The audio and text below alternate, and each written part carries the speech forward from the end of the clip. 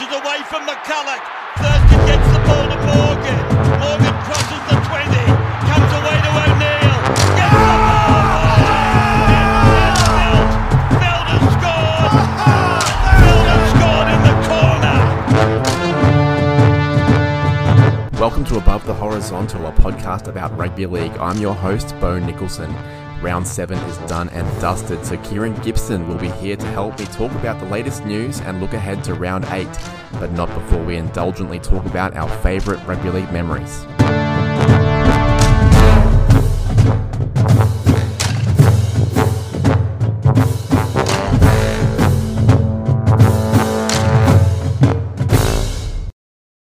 Kieran, I've got bad news tonight. Miles, who's unfortunately trapped in this place called Sydney, has no internet today, proving once and for all that Brisbane is simply the better city. How are you enjoying your internet? It's great. It's usually I think Brisbane internet is pretty shit, but clearly it's not as bad as the city that Gus claims as the best city in the world. So yeah, sitting pretty. Sitting pretty indeed. Let's start off this round 8 analysis by talking about round 7 and how our tips went. I got 6 out of 8, which in Bo terms is like basically a perfect round. And so did Miles, who cannot join us tonight, of course. He got 6 out of 8 as well. We both did terribly with our bold predictions. He tipped Luke Brooks from the Tigers to score a try, have 2 try assists in another close Tigers loss. Well, they lost by 34 points. And mine went just about as bad because I expected some big bounce back from the Raiders and I expected them to beat the Cowboys by 30 plus. And that was looking really good until about the 38th minute when George Williams dropped the kickoff. And then it was all downhill from there for that prediction, which I'm secretly quite happy about that the Cowboys got up there. But both got 6 out of 8, both way off on our predictions. Kieran, you were came a bit further off the back fence for the kickoff with 7 out of 8. And your bold prediction may have been closer? Ponga ran for the plus 170 metres, which I said he would. I can't remember how many he ran for, but he got over. But he didn't assist a try or score one. But I checked NRL stats to make sure. Kurt Mann wasn't even gifted a try assist for when he set up Stafford Toa, and I swear he threw the last pass, so I thought that was a bit strange. Yeah, it seems a bit odd, although I suppose Toa gets a lot of credit for just manhandling. Was it Dylan Edwards? Yeah. Pretty much with the big fan. That was glorious to see. We'll give you the win this week for having the extra tip, so congratulations, Kieran. Awesome. I'm sure I speak on behalf of Miles when I say that I never want to see that again. Now, let's talk about what we learned from round 7. I learned that Tom Trbojevic might be the most pivotal player to his team's success in the competition. You spoke about it last week, Kieran, that their win percentage goes from 72 to 42 when they are without him. Look, I previously thought that the most important player to their team was Jason Taumalolo, but the Cowboys have claimed some scalps without him in recent weeks, and Trbojevic just unlocks his team like very few do, so he might be the most important player to his team in the competition. What did you learn from round 7? I've kind of hinted at this in previous weeks, but I learned that a few teams tipped to finish in the bottom 8 may still have a season. I still have the Knights and Raiders finishing top 8, although I think that's on shaky ground a little bit more so now, and I've got 3 teams that could push them all the way, meaning 6 teams vying for 3 spots. I think the Titans, Sea Eagles, and Warriors could all push for the top 8, and they won't all fit. Actually, that's 5 teams vying for 3 spots, but nonetheless, they're not all going to fit in.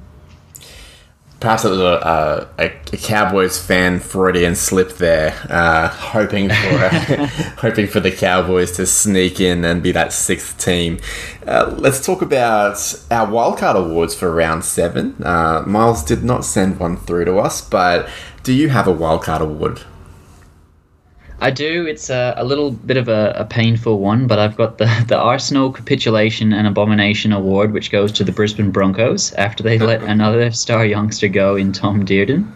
Fresh off last season when they sold Fafita and I think Jaden Stewart the year prior, As well as poor acquisitions in Brodie Croft and most recently Danny Levi, the Broncos are a side going forwards no time soon in my eyes. It reminds me of my beloved Arsenal, who have become known over the last decade for selling their best players and signing absolutely shocking ones. Yeah, the Broncos are in desperate need of an Adam Reynolds type, or a Mitchell Moses, or a Kalen Ponga, which has been touted in the media by certain sources. That would be quite interesting who they would choose out of Jermaine Asako and Kalen Ponga, said nobody ever. My wildcard award's a bit of a different one. It is the Bo, Miles and Kieran Award for choosing to go above the horizontal, which of course goes to Haumole Olakau'atu, who during a try celebration for the Seagulls gloriously lifted his hulking frame over the excited huddle of Seagulls teammates to find himself in a dangerous position, spearing towards the earth headfirst. He's lucky to escape with just a warning and not a month on the sidelines for dangerous play. But I must admit, we here at this podcast respect anyone who will willingly go above the horizontal. It's a little bit of a plug there, but congratulations to the very fine Seagulls second rower, who I believe had a try assist for Mr. Tom Trbojevic at some point in the first half there, as the Seagulls started to run away with that one. Let's jump into some news. You made mention of Tom Dearden leaving the Broncos stable. The Cowboys have actually, in the last week or so, signed a couple of halves. They've gone with Tom Dearden on what I read was a reported $1.1 million across 3 seasons, which is less than $400K a year for a fairly promising young half. I think that's pretty reasonable. But they signed Chad Townsend on what is reported at $800K a season, or $2.4 million across those same 3 seasons. You're a Cowboys fan, so am I. Miles isn't here to balance us out this time. He has often said that we will threaten to go and start our own Cowboys podcast. Well, here it is, Miles. Here it is. Kieran, as a Cowboys fan, are you thinking that this is good business by the men of the North? Initially, my immediate thought was absolutely no, and I'm still tentative on it, but I think the Townsend deal should have been for 2 years, not 3. Just because we have Drinkwater, we have now Dearden, and we have Holmes. If Drinkwater was to switch to fullback, I don't think Holmes is going to be happy on the wing for the next 6 years. Although I don't know if Holmes would break his contract, but I don't want to risk anyone of Holmes or Drinkwater breaking their contract. And then I would like to keep Dearden as well after his contract is over in 3 years, which is why I said the Townsend 2-year contract would have made a bit more sense. I don't know if Dearden, Holmes, and Drinkwater are going to be able to wait it out while Townsend is playing for the next 3 years. And I don't know if Townsend is going to be able to sustain the form he is. He'll be 34 by the time his contract runs out, 31 by the time he starts with us. I say that I like Townsend because he'll be able to show Dearden and Drinkwater a bit more how to steady the ship and give us a bit more direction, which we haven't had in previous years. So I do like Townsend in that sense. But Drinkwater and Dearden seems like a perfect combination for me, and then Holmes is finding form at fullback. I don't know. I'm really worried that we're going to lose one, and I think we really will. And Dearden, Drinkwater, and Holmes are quite young, whilst Townsend, he's, as I said, getting older. And I would like to see Dearden off the bench next year, though, even if I have liked Granville's rotation this season. And Holmes and Drinkwater deserve to keep their spots going by current form. All in all, I think it seems like good business. But yeah, as I said, I worry about how 4 players go into 3 key positions in the long term. I guess I'm worried about the cost of Townsend. I think they've done a pretty good deal on Dearden there. It sounds like the Broncos may have shot themselves in the foot there, or maybe they know something that the Cowboys don't. When it was initially $2 million for 3 seasons for Townsend, I wasn't that bothered by it. When it blows out to $800K, you're starting to get into Cameron Munster, Jack Whiten money, which is just not an accurate reflection of what he does. Yes, the Cowboys are a club, and Miles sent through some notes where he mentions that the Cowboys are in a position where they will need to pay overs for first-grade players to get the right players up there, and Chad Townsend's obviously an example of that. So I do agree with him on that. I don't think it's the right price tag, and I agree with you that I don't think it's the right amount of time. What I do agree with you about also is that Tom Dearden seems like the obvious choice for 14 there. What that means for Jake Granville means that his days might be numbered. And that's okay, I think. I think he's had a good career. He won a premiership and things like that. But unless he becomes, of course, one of those players that keeps playing well forever, even when they turn 35, which is actually what we're going to talk about next. A little cheeky segue there for you. You raised the question, I suppose this was after the way Benji Marshall just completely tore it up on the weekend at the age of 36, the oldest player in the competition at the moment, now that Cameron Smith and Paul Gallen have retired. Basically, it got us thinking, didn't it, Kieran? It was, who is your favourite player? And they don't necessarily have to be the same age as Benji, but when they come towards the end of their career, have managed to just continue that incredible form right up to the end. Who comes to mind for you?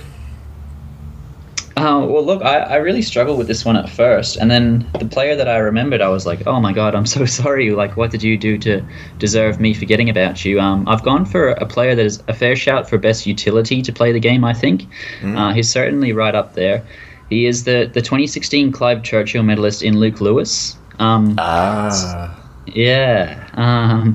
So often in sport, I say to myself, it'll be such a shame when a player is past their prime because they're such a joy to watch at their best. I don't want to see a lesser version. Well, I never really witnessed a poor season from Luke Lewis.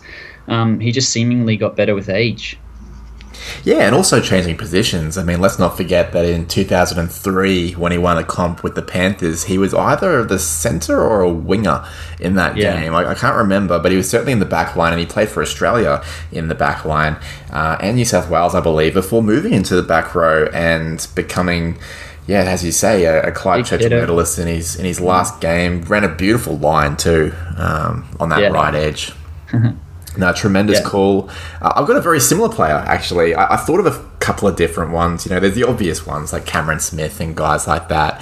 One guy that I used to love watching was Stephen Menzies, who was 34 when he won a premiership with Manly in 2008, before going to England and France to finish his career at the age of 39. If you sometimes we forget how old that is. Like, I'm 33 and I feel like my bones are breaking just sitting here in a chair.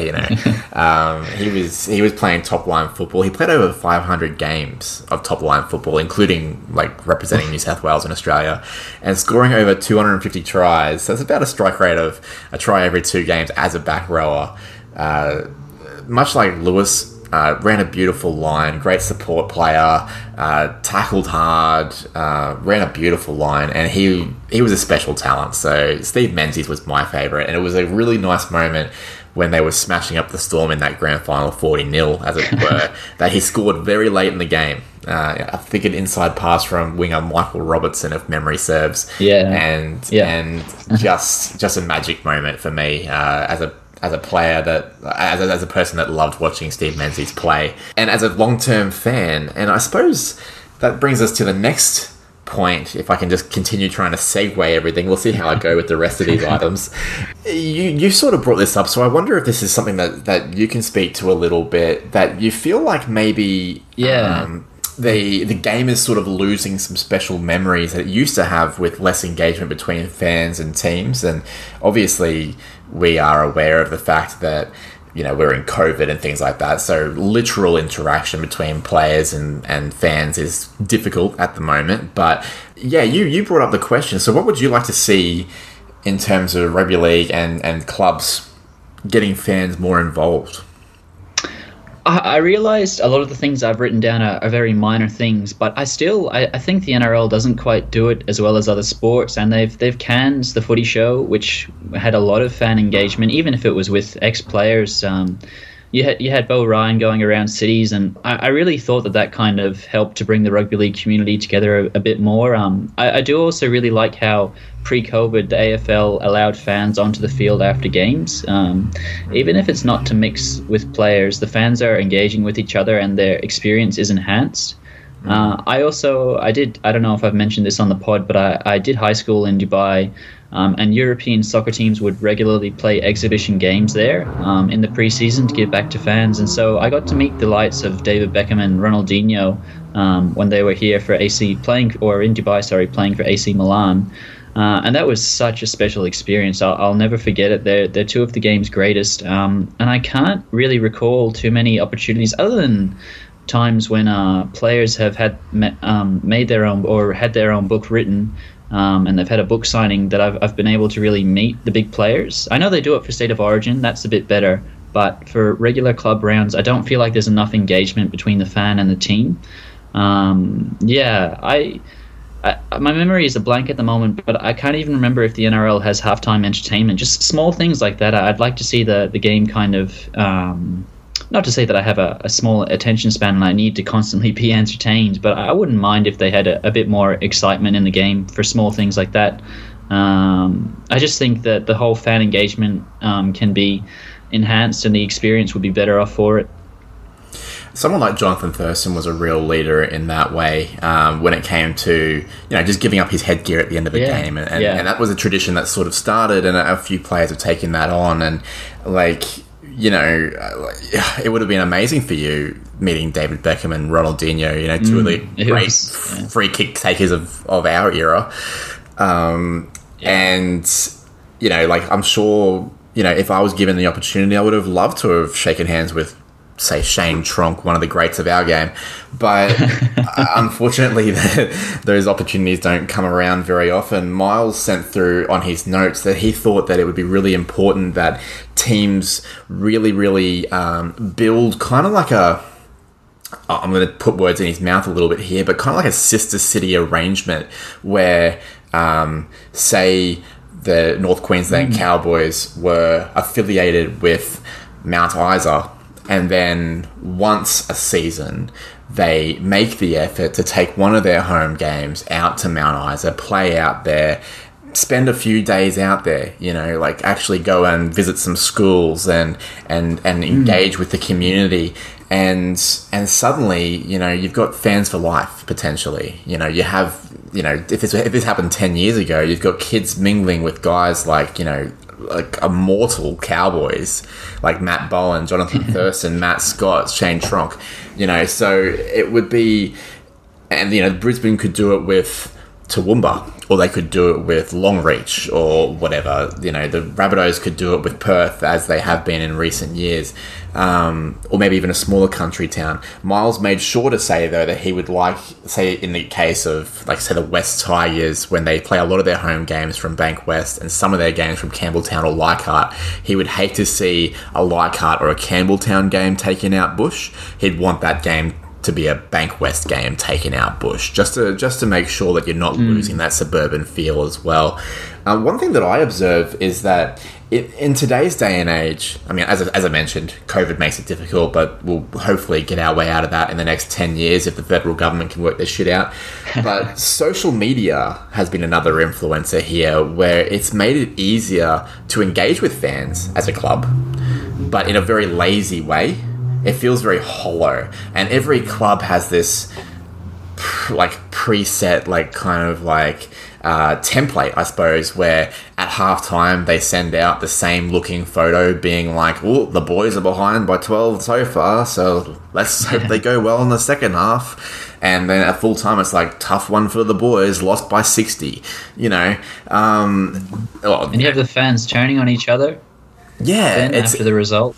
It's really kind of feral out there, and it's too easy. And for a club to do that, all they need is some guy or girl running Twitter, some person taking photos, a few people doing a media type, a couple of minute video throughout the week. That's all they really do.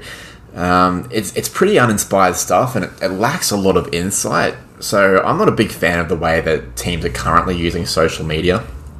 I'd love to see way more interaction, or maybe run by fans. I feel like given the opportunity with a club, people like us could really, create a different product or just something a bit different. Because at the moment, every club's doing the same thing. It's just ticking boxes. It's by the numbers. Yes, there is lots of engagement, but it's all very very surface level, very lazy, quite boring, uninspired. So I guess there's a few ideas there, really, isn't there? Let's get some kids back out on the field at full time and kicking footballs around, because that's fun. And the footy show wasn't great by the end of it, but let's find something else, because kids don't want to watch Paul Kent and Buzz Rothfield on NRL 360, and they've got nothing else. There's nothing else to watch. And I think Miles is right. Let's get things back out to rural towns, particularly, because that's how you make fans for life. And if you can get kids shaking hands with their Ronaldinhos or the Beckhams of our game, you've got a fan for life, haven't you? And you wouldn't think you'd find them in Dubai, but they absolutely exist. Yeah. And even I just to go back on the Beau Ryan point. Like that was a time where I was living in Dubai and I was trying to keep up with League and trying to keep up with every game, but my interest in League was waning a little just because I was so far away and the time difference was a bit different, and that kind of brought me right back into it. The confidence and charisma that Beau Ryan had in the early days of Beau Knows, I absolutely loved it. I can remember one night myself and my brother Owen, we were in Turkey and I found his show on YouTube and we must have watched it for about 2-3 hours until about 1 a.m. one night. And that really just made me fall in love with the game again. So as you said, if we can have shows a bit different to NRL 360, I think that would be really good. Let's talk about a potential brain fart that the Tigers board could be about to engage in, depending on your opinion, is that there has been some word going around that Michael Maguire doesn't, quote, have the full support of the board, but it was something like unqualified support, I think was the technical phrasing that the exact phrasing that they use. So that's a bit of a worry if you ask me. Look, the long story short is it sounds like the Tigers are fed up with Maguire. He may have lost the dressing room. I'm going to let's do a bit of cosplay here. You've got your orange and black suit on because you're a board member for the Tigers, Kieran. Mr. Gibson, is Michael Maguire in the firing line? And if he is, why? And if he is not, why not? No, he is not. As a board member of the Tigers, I have to say much respect to the Bellamys, the Bennetts and the Robinsons of the league for their ability to keep a club as a world beater consistently, season on season, and turn them, if they were a poor club before that, into a world beater sooner rather than later. But some projects take time. Madge has got rid of some of the dead wood from the roster, such as Josh Reynolds, and I think Russell Packer's days are done if he's not already gone. I actually don't mind. I wouldn't mind sending out a warning call to Madge. Results certainly need to turn around kind of within the next season or two for mine. Probably even the next season, I think. I don't want to be too high on the Titans, but they've improved markedly under Holbrook. And it's a similar progression I would have actually expected Tigers fans to have seen by now under Madge. It's a really tough one. I do sit on the side of he needs to be given more time, and I like what he did with the Bunnies. That's probably helping him a little bit with how much time he's getting. If he can kind of learn maybe some of the lessons that Paul Green learned, where Paul Green was a bit too hard, I think maybe Bellamy is the only guy that really knows how to go off his head every game and still get the results. But maybe if he's a bit more compassionate, he'd get a bit more out of the players. I don't know. I hear Barrett, for example, Trent Barrett say a lot that he needs to kind of be hard on the Bulldogs players, but also kind of not to the point where they just lose all self-belief. I don't know if Madge has done that at the Tigers or not. But I would definitely give him a little bit more time. As I said, he's gotten rid of some dead wood. He's got a bit more money now to spend, and I'd like to see what he does with it. But I can understand if Tigers fans are angry and they kind of want to see someone else at the helm and see what they can do with it, with that money. We asked Mr. Stedman, who is also a board member. Unfortunately, he couldn't make the Zoom chat, but he has said that, quote, if he's lost the locker room, you've basically got no choice. And the team's performance on the weekend, as well as Luke Brooks's post-game interview, would certainly suggest that. But for as much as fans often want their head coach fired, it always bears remembering you have to hire a better replacement or the exercise is worthless. So it looks like Mr. Stedman, as a board member, is on the lookout for a better replacement. I'm not sure where he will find one, and I guess that's the point that he's making. But he does say that if he's lost the team, then there's not much point in his continuing. It's basically untenable. I fall on the side of, I'm also a board member, by the way. I don't sack Michael Maguire at this stage, and I would actually personally be part of taking responsibility for the lackluster roster he has to work with. By the most generous estimation, we couldn't possibly call ourselves a top 8 roster.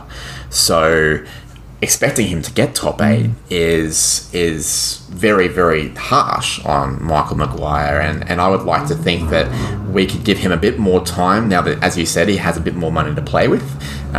He's a premiership winning coach. You know, he did some good things with the Rabbitohs.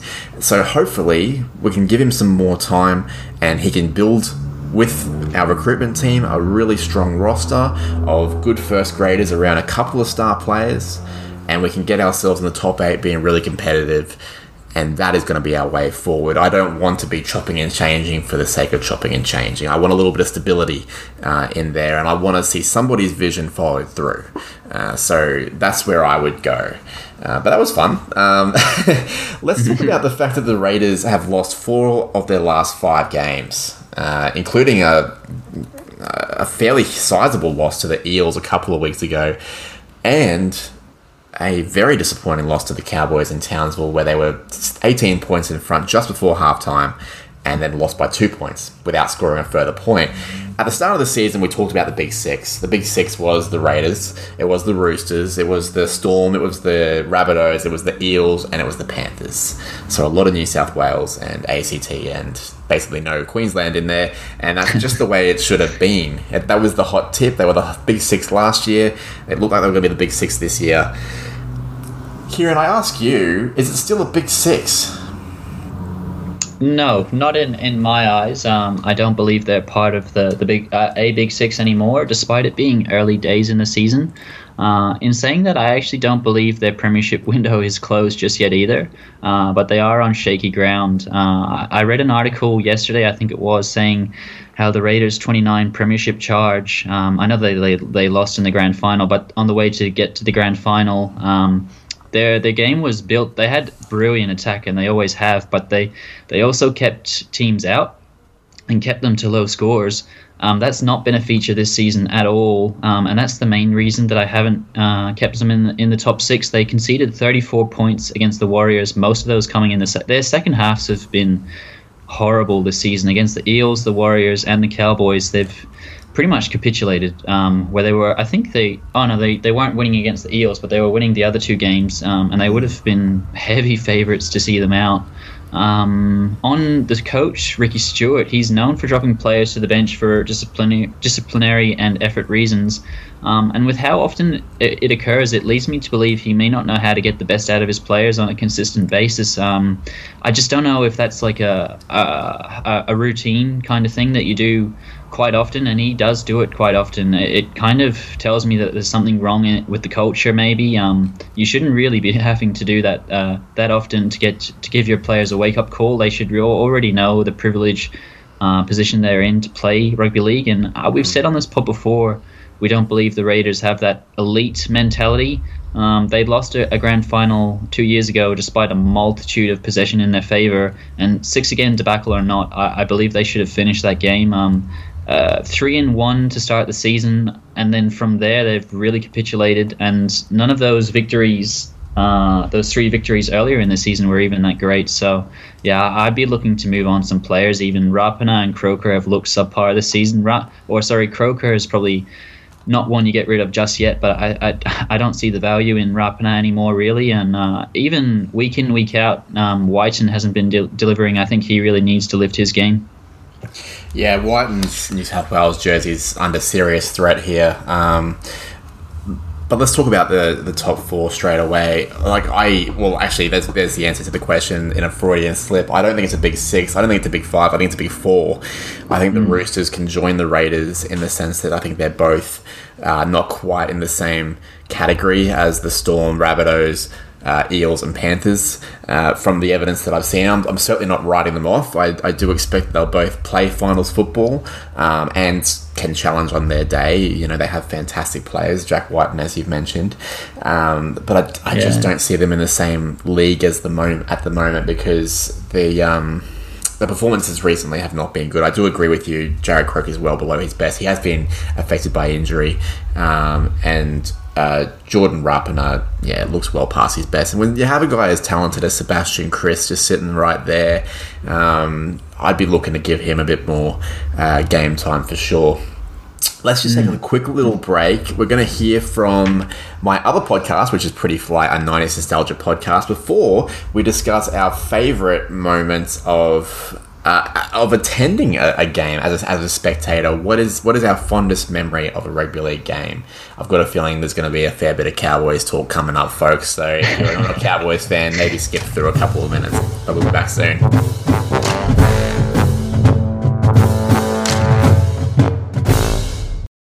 If you can't get enough of Seinfeld, overalls with one of the straps undone, the Chicago Bulls winning championships, and the Brisbane Broncos being a good team, then it's a pretty good bet you love the 90s. If you do, you should tune in to Pretty Fly, a 90s nostalgia podcast, which is brought to you by the We Made This podcast network. It's hosted by me, Bo Nicholson, and the founder of the Pioneer Australia, Daniel Lang. It's a conversation podcast where we discuss the pop culture icons of our favourite decade. Season 1 is ready to listen to right now, with Season 2 arriving soon. Search for Pretty Fly, a 90s nostalgia podcast, wherever you listen to your podcasts. Kieran, we just had the Anzac round completed, and that's often a round that provides a lot of fond memories for people, and it's a round of a lot of respect for people that have given their lives to make sure that we have the freedoms that we supposedly do in this country. But taking away the Anzac round perspective of it, to me, it's really about... Rugby league is all about the fans, really, isn't it? Like, at the end of the day, it's a product to be delivered to fans, and you and I and Miles, of course, Miles isn't here to speak for himself, so I'm just going to assume that his favourite memory was something Queensland winning last year. But hopefully I don't get in too much trouble for that one. But what I want to know from you is, what is your fondest memory of a rugby league game that you've been a spectator at? I'll do my best to not get too emotional, but to set the scene, it was the North Queensland Cowboys in 2007, just coming of age and gathering momentum with a couple of young superstars in Jonathan Thurston and Matt Bowen. I was attending the game at Suncorp, and it was a tit-for-tat game, and as the game neared its end, the scores were level at 16-all, the crowd huge, some 50,000 strong. The raucous Broncos cheer was going up, but the Cowboys were not done yet. As I tried to compose myself and convince myself with my innocent youth that my cheer alone could spur the Cowboys on to a slender victory, I was simultaneously in agony from the thought of them losing. Enter the 73rd minute, and Thurston shapes to play a wide ball to his outside men before turning his outside shoulder in and flicking a pass for Matt Bowen to sprint onto and accelerate away through a hole. One-on-one with Michael Hunt and Darren Lockyer chasing from behind, two other prodigies of the game. Bowen shapes his run right, steps left, and with that leaves Hunt grasping at thin air and runs away with the game-sealing try. It was in that moment that, despite all I had heard about and experienced with Broncos fans bragging about being big brother, that I got to experience my favourite moment as a spectator at a game. The Broncos fans around me stood up and applauded the little magician's spectacular try. They even turned to me and my family and said, "That's too good not to celebrate." How right they were. I feel sorry for the Broncos fans because we're going to have two where we talk about Cowboys triumphs over the Broncos and in late game victories. As Kieran, as you well know, I was at the NRL Grand Final in 2015 and 2017. I've been to 3, actually. I was in 2001, where the Knights beat the Eels after a fantastic first half. I was in 2017 to watch our team get destroyed by the Storm. I actually felt really sorry for Antonio Winterstein on that day. I thought he was pretty much the only Cowboy that turned up as the Storm ran riot with that one. But I was also there for 2015, and I was obviously very excited. We had a fantastic chance to win that game, and being the Cowboys versus the Broncos, a lot of the neutral Sydney fans were pro-Cowboy. Like us, they just don't like the Broncos very much. So it was kind of nice to have most of the crowd be at the very least sympathetic to the Cowboys, and I was seated pretty high up in the grandstand. Got some very cheap seats through my cousin. He had a affiliation with Stadium Australia somehow, so we were there with my auntie and my uncle. This was only a month before my uncle had a stroke. Which obviously impacted on his life since then. But he drove down and back the entire way. So it was me, my auntie, and him making the trip down from Brisbane because it was too expensive to fly. They really gouged the fans on that one. We were there, we were up in the grandstand, and it wasn't looking good for most of the match, really. The Broncos were in front for pretty much the whole thing, and it was 16-12, and the Broncos had the ball about halfway, and Milford created a bit of a line break, but Kyle Feldt stripped the ball, as it were. So away they went. They got down to the 5th tackle, I think it was. It was very late, and anyone that listens to the start of our show will basically know how this goes. Thurston sort of fends away from Adam Blair, just wanders across field, throws a long cutout pass to Michael Morgan, who beats Milford for pace, draws in Jack Reed, who's kind of in no man's land, really. Corey Oates couldn't do much. Amazing flick pass to Kyle Feldt, who scores in the corner, but let me tell you, I did not see Kyle Feldt. So all I've seen is Michael Morgan throw a flick pass to who I assumed was the touch judge. So I have sunk in my seat, my hands to my face. I feel like I'm going to cry. And I hear cheering. I hear my auntie going berserk next to me. She's dressed in the most ridiculous Cowboys thing I've ever seen in my life, like with Cowboys dreadlocks and the whole bit. It's just ridiculous stuff. She's like a 60-something-year-old woman, and God love her. And so yes, I missed that magic moment. I was there. I was there, but I have to relive it via the audio on our podcast. Of course, where I was sat, I'm going to go on a little bit longer. I apologise to the listeners on this one. I was sat there. Sounds like you're getting emotional, Kieran. Are you okay? I'm okay then. I was sat in such a way that we were pretty much directly behind Jonathan Thurston as he was lining up that sideline conversion for about 10 minutes. So it wasn't quite 10 minutes, but it felt like every second of it, right?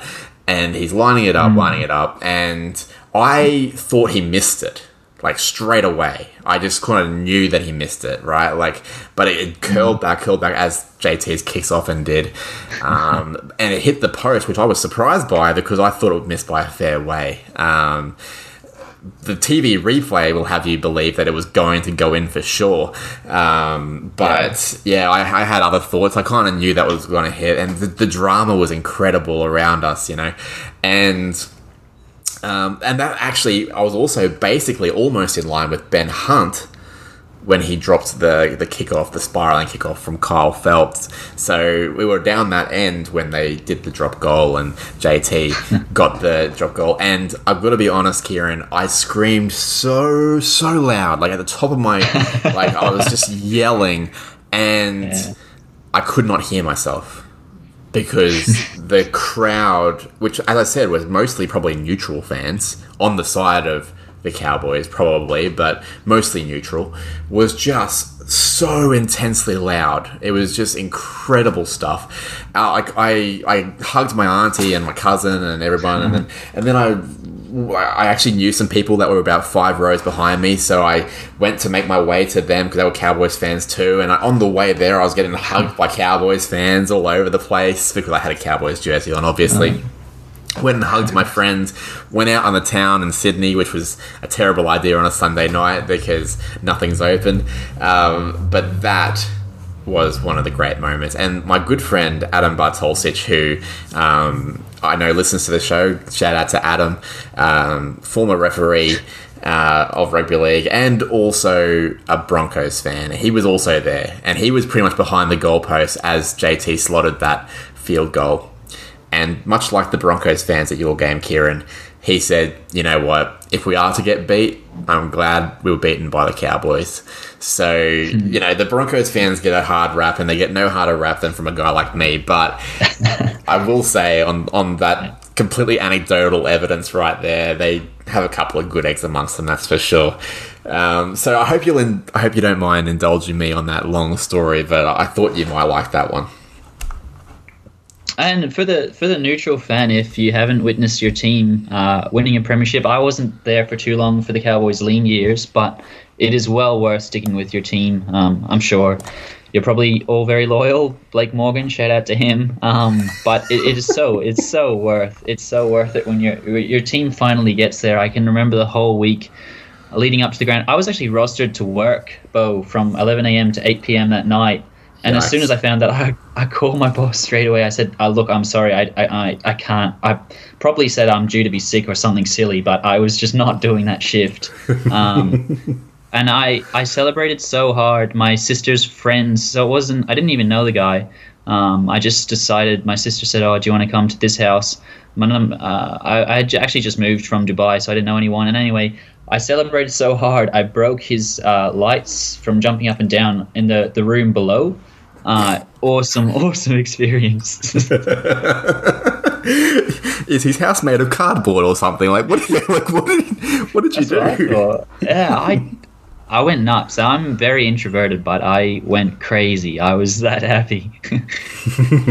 I'm glad to hear it. I too went crazy. And I totally agree with your sentiments. As somebody that was there for those dark years of the Cowboys in those 90s and early 2000s, it was a tremendous feeling of catharsis. And, you know, the Raiders haven't won a con since 1994. The Warriors have never. The Eels haven't won since 86. But when those teams do get that win, and they will, when those teams do get that win, it will be incredible. It'll be like Andrew Eddingshausen cuddling Paul Gallen in 2016. You know, like it's so awesome, and yeah, fantastic memories. Thanks for. I'm feeling a bit emotional now. Thanks for that one. Let's take a little break, and then we'll be back to analyze the round 8 fixtures.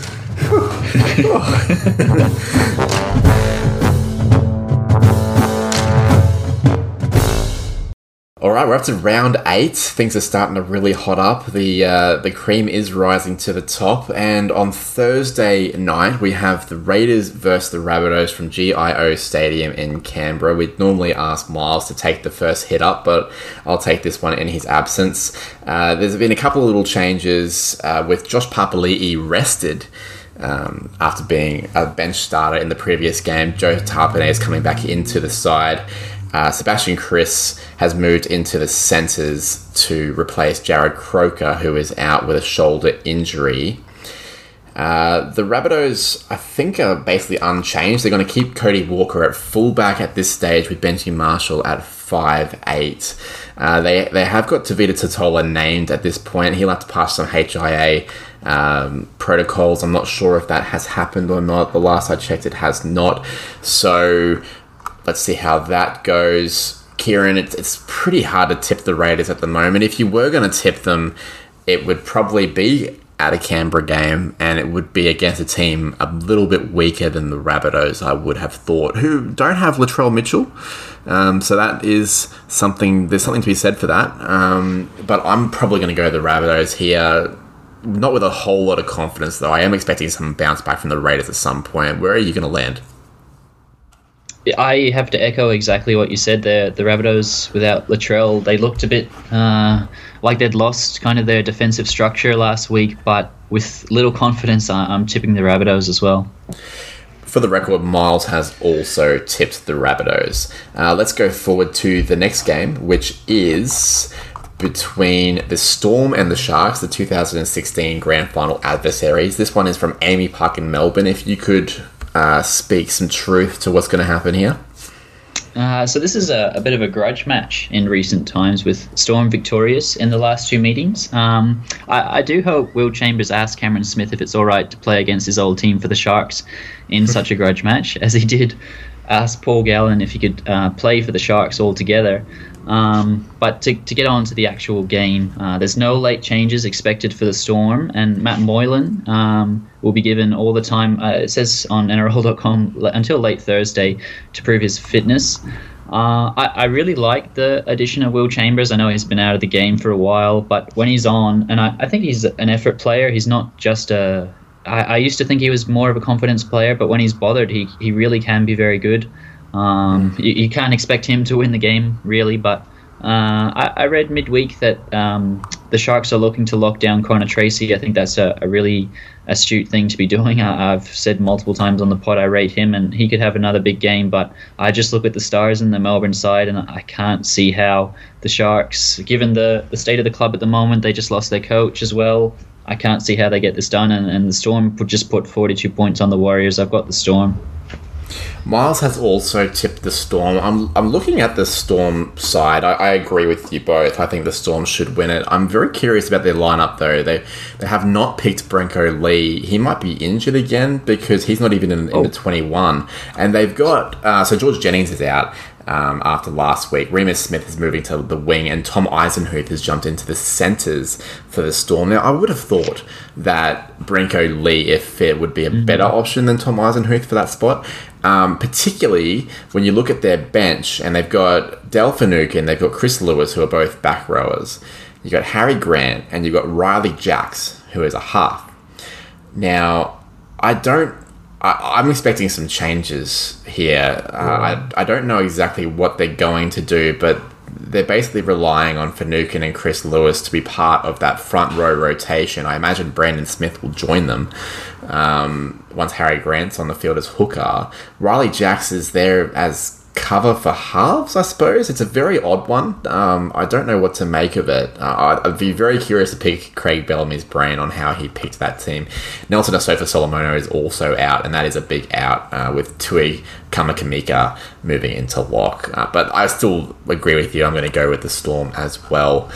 Let's roll forward to later that evening on Friday night at Suncorp Stadium. It's the Broncos versus the Titans.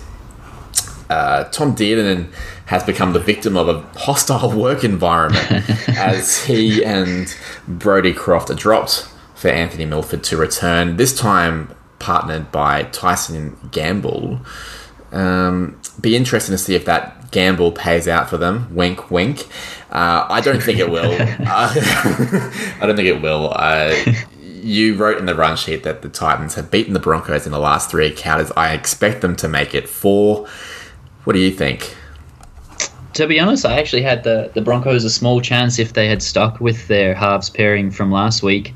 Because they've chopped and changed so much, and just the way that they're going, they didn't stand up to the Eels at all. I think actually if they had stood up to the Eels and kept the same halves pairing, it would have showed that they were putting it to the bigger teams 2 weeks in a row and keeping the same sort of formula. But yeah, because they folded and they haven't kept that same halves pairing and changed around a bit, I can't go with them. I've got the Titans. Yeah, Milford was meant to go back to South Logan for a month, and he went back for, 2 weeks, and then no, that's good enough, he's back. He's too expensive to leave on the bench. Bizarre. So yeah, Titans, and Miles has also picked the Titans. So let's roll forward to the next game, which is between the Panthers and the Sea Eagles. That will be played on Saturday afternoon from Carrington Park in Bathurst, just a little bit further west than Penrith are used to, and obviously there to upset those Manly people that don't like travelling past, west of the Opera House. So we have, in terms of team changes, the really cool thing for Penrith is the fact that Api Coruscant is back, with Mitch Kenny having some fantastic form this season, but he's likely to go back and play New South Wales Cup. Dylan Edwards got through his last game, so he'll stay at fullback with Stephen Crichton staying in the centres. Very interesting to see that Matt Burton has kept his left centre spot. I expect that to be the case for the rest of the season, with Paul Momorowski probably quite unlucky when he returns from suspension to miss out there, would be my pick. The Seagulls will have to wait another couple of weeks to get Curtis Siren and Moses Sully back, but they've been in great form, so they're not making too many changes. And as you mentioned, Kieran, just a little stat here on NRL.com, the Seagulls have won 76% of all games with Tom Trbojevic, but this one is going to drop the average, I think, a little bit. There's a lot of class in Penrith. They have not been at their best, though. The Broncos really took it to them, and so did the Knights. That 24-6 scoreline is not reflective of the quality of that contest. I thought the Knights were a lot closer than that. So the Seagulls are in good touch. Tommy Turbo's looking amazing. He's really unlocked something in Cherry Evans and Foran. Even Lachlan Croker's starting to look like a bit of a dummy half. So that's good signs for the Seagulls, but it's just impossible to tip against the Panthers at the moment, don't you think?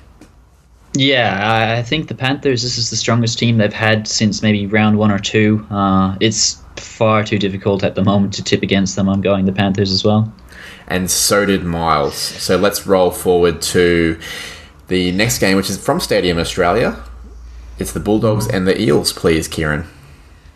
So the Bulldogs have been... Matt Doorey and Chris Smith have been named, but they need to pass their HIAs, and Dallin Witesny-Zelezniak is a 50-50 chance of being a late inclusion.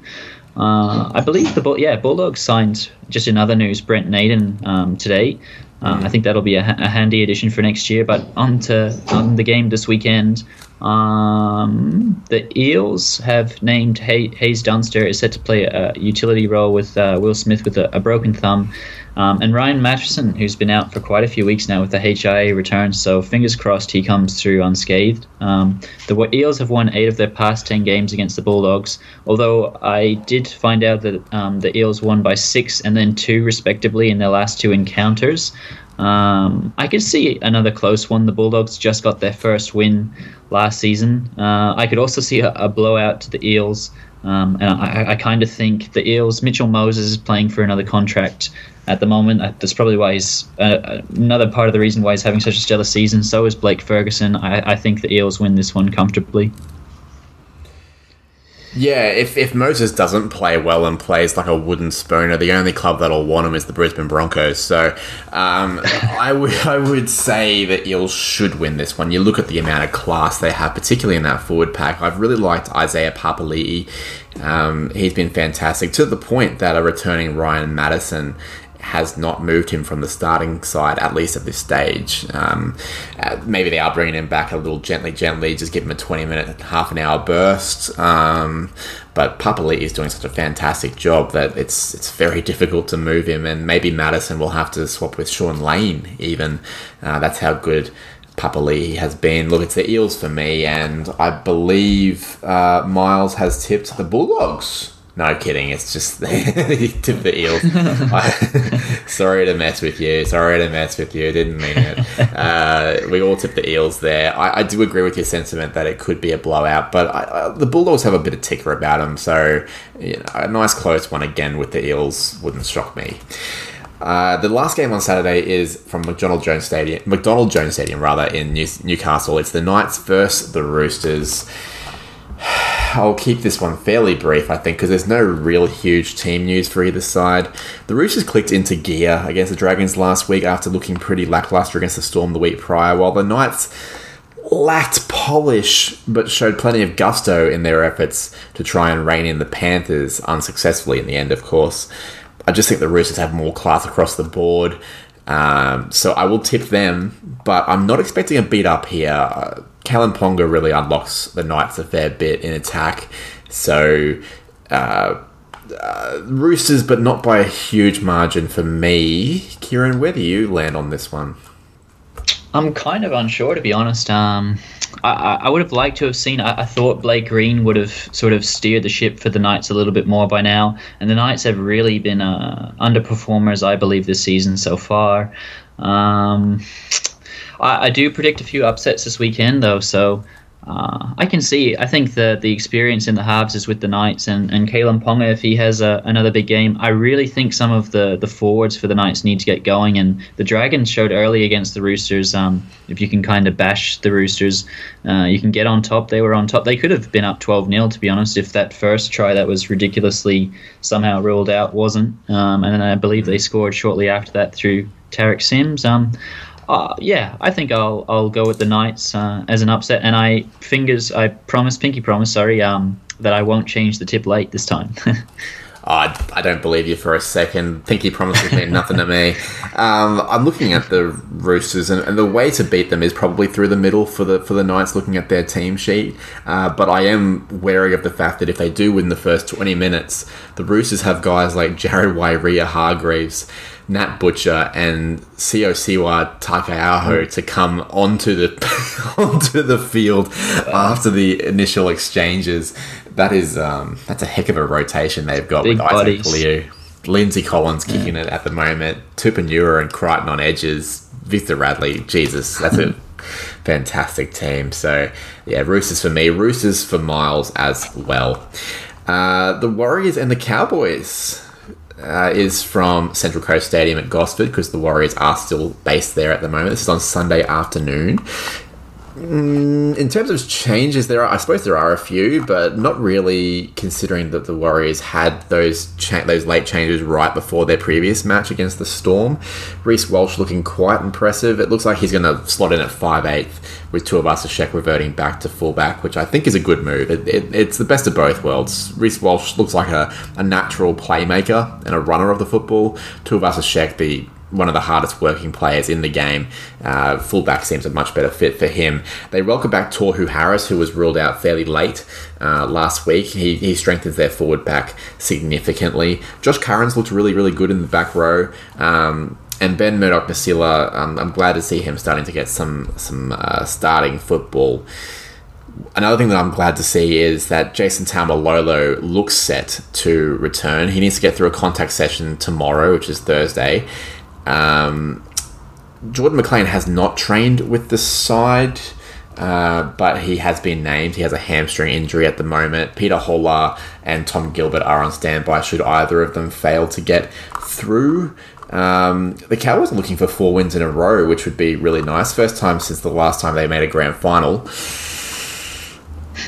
I'm going to tip them. The Warriors are a very hit and miss kind of team. The Cowboys are that as well. I'm tipping with my heart as much as my head on this one, but I'm going to go with the Cowboys. Yeah, for me, both of these teams are kind of teams that can one week be really, really good and really competitive, and then the next week just completely go into their shell and be shocking.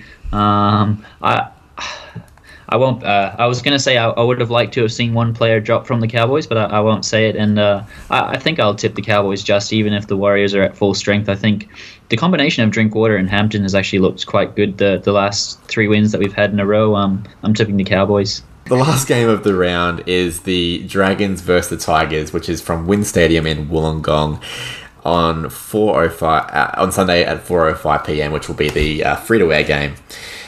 Kieran, if you could talk us through who you reckon is going to win out of the Dragons and the Tigers. Look, I thought the Tigers, not the Warriors. We were just talking about them. The Tigers looked like a kind of like they were coming together as a team and they were on the same page, especially in that Dragons or Rabbitohs loss. Sorry, I'm getting teams mixed up a lot here. But they lost narrowly to the Rabbitohs, and I really thought that they showed a lot of fight and showed that they wanted to come together as a team, and it shows that it's not the dog in the fight, but the fight in the dog. And I thought the Tigers were kind of getting that mentality. I think the Dragons are getting that mentality a bit this season. They've got the better mentality at the moment and the better roster. I've got to tip the Dragons. Yeah, I've also got the Dragons. They just seem to have a bit more going for them at the moment. Miles also tipped the Dragons, making it 3 from 3. And just for posterity, I forgot to mention, but Miles tipped the Warriors against the Cowboys in the previous match. So Miles and I have lined up with all of our tips except for that one. But yeah, so hopefully we won't have too many blowouts in terms of me falling even further behind you lot in the footy tipping competition. Let's talk about bold predictions. We're heading into Golden Point. Scores are level. Need one big play from you, Kieran. What is your bold prediction for round 8? I've gone. We might have done this before, but I believe it's a different kind of bold prediction, as I like to do. I've got the Eels to score the most points of any team this round, and the Sharks to score the least. All right, so you're tipping the Eels to basically go through the Bulldogs like a Vindaloo curry, and the Sharks to have almost the same. Sorry, to have basically no ability to penetrate to penetrate the Storm. Okay, all right, cool. Yeah. I can see both those things happening. That seems pretty on brand. Miles has one about the Sharks as well. He said that Will Chambers will have a individually happy game against the Storm by scoring a try, but the Storm will still prevail. So Sharks lose, but Will Chambers scores a try against his old club. Probably has a bit of a point to prove. He'll also probably be marked by Tom Eisenhuth, so he should have a pace advantage over him, unless he and Ramians drop sides, but that's not going to happen. Ramian's a right centre, so yeah, there's a fair chance on that one, Mr. Stedman. Good luck with that. I am tipping a 5/8 bonanza in the Warriors versus Cowboys game with the young and promising Reece Walsh and Scott Drinkwater going toe-to-toe, combining for at least 4 try assists. So I'm kind of picturing a high-scoring game where defense will be what the heck is the tackle, and Reece Walsh and Scott Drinkwater will be the ones that reap the benefits, and hopefully the Cowboys still win. But we'll see. We'll see. It looks to me like none of our bold predictions conflict too much, as long as the Will Chambers try is not converted and everyone else scores more than 4 points. So hopefully we all get it right. Let's hope that we all go okay. Kieran, it's been a pleasure. I am very proud to say go Cowboys. Yeah, go Cowboys. And Miles probably says go the Newtown Jets. PSG play tomorrow, maybe he'd say them. Yeah, go PSG. There's a full-time siren.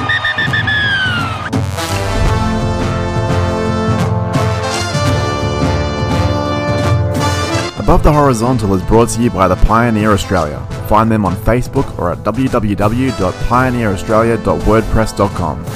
The Above the Horizontal panellists are Miles Stedman and Kieran Gibson, and it's hosted and produced by me, Bo Nicholson.